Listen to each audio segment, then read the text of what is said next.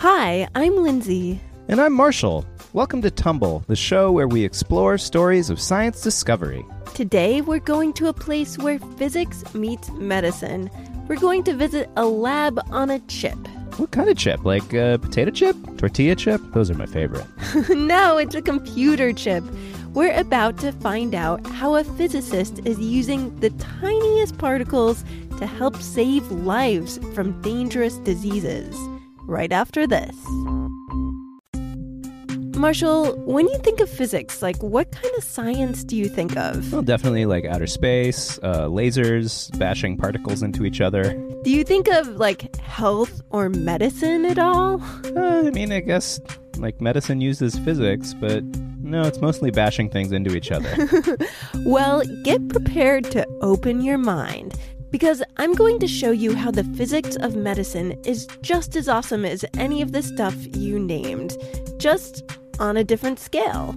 And we're going to start at a physics institute in Barcelona. You're going to be much more quiet. Great. This is great.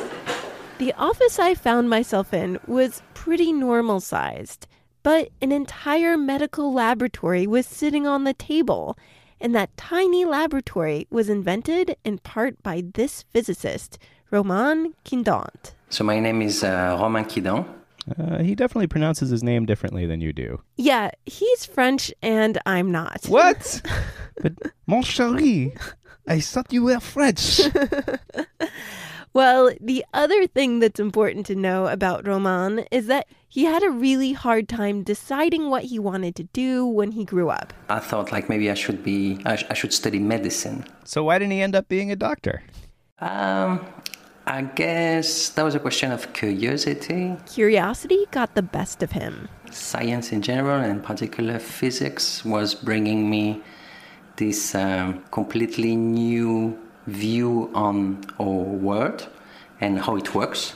Romain saw physics as an incredible way to ask questions about how the world works. With physics, you can ask anything from the very big...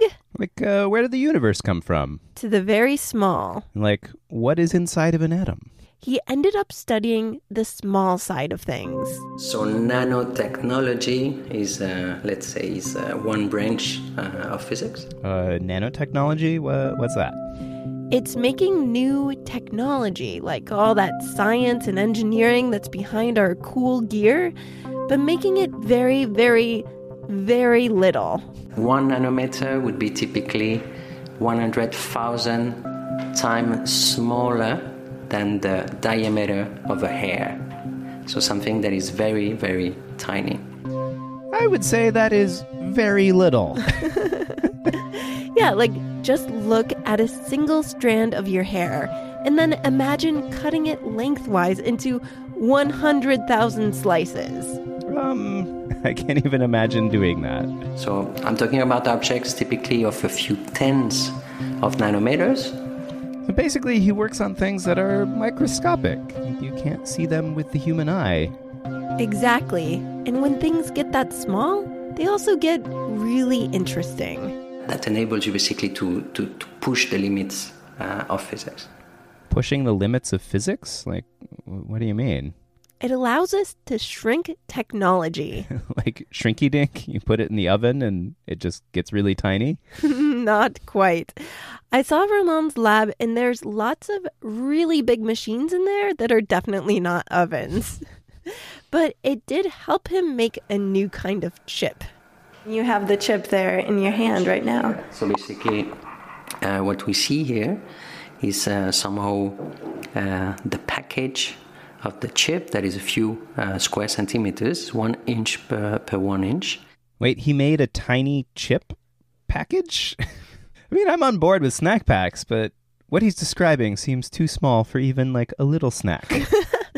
This is an entirely different kind of chip. It's like a tiny board that helps run so much of our technologies these days. Oh, you mean a computer chip? Why don't you just say that? Because I like making jokes about potato chips. They are so tasty. These chips aren't for smartphones and tablets. They're for our health. Why would you want a chip for your health? Instead of sending the blood sample of the patient to the clinics to send the laboratory to the patient. These are tiny squares that are so small you can hold them right between your thumb and your forefinger. And so the idea is that your doctor will be able to take a small drop of your blood and then tell you almost immediately the chances that you might have a disease. Wow. So when I need to get blood drawn at the doctor, they ship it off to another office, and it takes like days to analyze and see whether I'm sick or healthy. Right. Like you have to wait those couple of days for the results to come back to your doctor and then for your doctor to call you. And if you think you might have a serious disease, those couple of days can make a big difference. Well, so cutting out that time sounds like a huge improvement, but how does it work? Well, it takes a lot of different kinds of science and a lot of scientists. First of all, it's based on some really cool biology. Each disease in human body basically is associated to very specific molecular clues, a kind of a fingerprint. So when you get sick, a disease leaves clues to its identity in your body. They're tiny, tiny molecules. So they're like, hey, it's me, bad disease. Oops, I thought I'd get away with it. If we are able to detect low concentration of these molecules into the blood, we can anticipate and early diagnose, basically, the disease. So if doctors can catch these molecules hanging out together in our blood, they can start treating the disease early. Exactly. So how do they find these clues? With molecular mini detectives. So what we do is that we cover the nanoparticle with a molecule that will recognize the molecule that we want to detect. So you have this little blood sample and it goes on the chip. It flows towards a tiny nanoparticle in the middle. And sitting on that nanoparticle are the molecular detectives designed to seek out a specific disease. And if they find those molecular clues, they apprehend them. And if the molecule, the complementary molecule is here, it actually attaches. The mini detectives and the clues fit together like two pieces of a puzzle. It's like slipping a pair of handcuffs onto a criminal. Well, that's pretty cool. It's like a little crime thriller happening in our blood. I know. So what happens next? Is the disease brought in for questioning? Is there like a good cop, bad cop kind of thing? Well, first, there's got to be a way for doctors to know what's going on in the chip. They need to know that the mini detectives have brought someone in. And that's been Romain's big scientific innovation. He helped make the connection between this tiny world and our human world. He discovered a way to make the nanoparticle on the chip change color. Like the mini detectives just turn the lights on in the police car? Not quite, but it does have a lot to do with light. Because when the two different molecules lock together and you shine a light on them, they make a very visible change. The nanoparticle will have a specific color that is very well defined. They change color? Yes, but if there's no disease, everything just stays the same. Oh, that's really cool. Okay, so tell me, if the nanoparticle is still so small that the human eye can't see it turning pink or whatever, how do doctors know about it? The whole chip goes into a device, and doctors can read that device. It's kind of like a credit card reader or something, to see how many molecules the mini detectives found. Did they have the run of the place, or were there just a few starting to congregate? So that number can help them make a decision about how best to treat the disease. Oh, the drama. The tiny, tiny drama. It's also important to zoom out and see that this is really about saving human lives. Fast disease detection has a lot to do with whether people can get treatment in time to get healthy again. So this tiny little chip could make a big difference. Are people using it yet?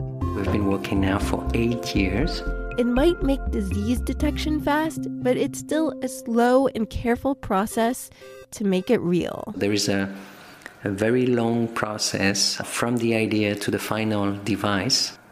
Right now, Romain is working with doctors to make sure the device does what it's supposed to do, detecting diseases faster and better than traditional laboratories. I mean, that makes sense. It helps doctors make really important decisions, and you want to make sure that those little nanoparticles aren't changing color with any old molecule.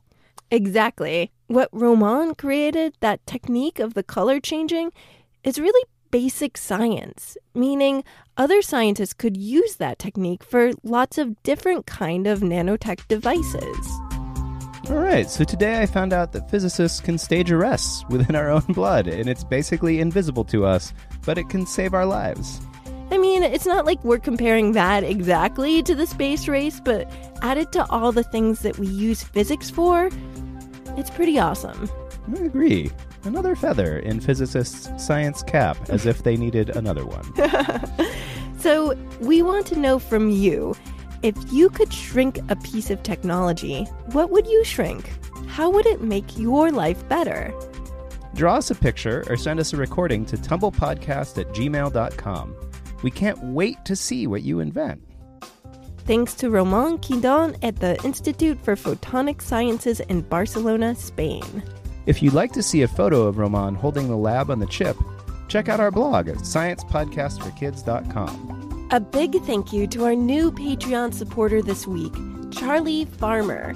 We want to wish you a happy birthday, Charlie, and we hope you enjoy being 7. If you'd like to be as cool as Charlie, go to patreon.com/tumblepodcast to make your pledge today.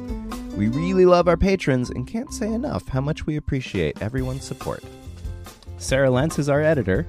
I'm Lindsay Patterson, and I wrote and produced this show. And I'm Marshall Escamilla, and I make all of the music. Stay tuned for more stories of science discovery.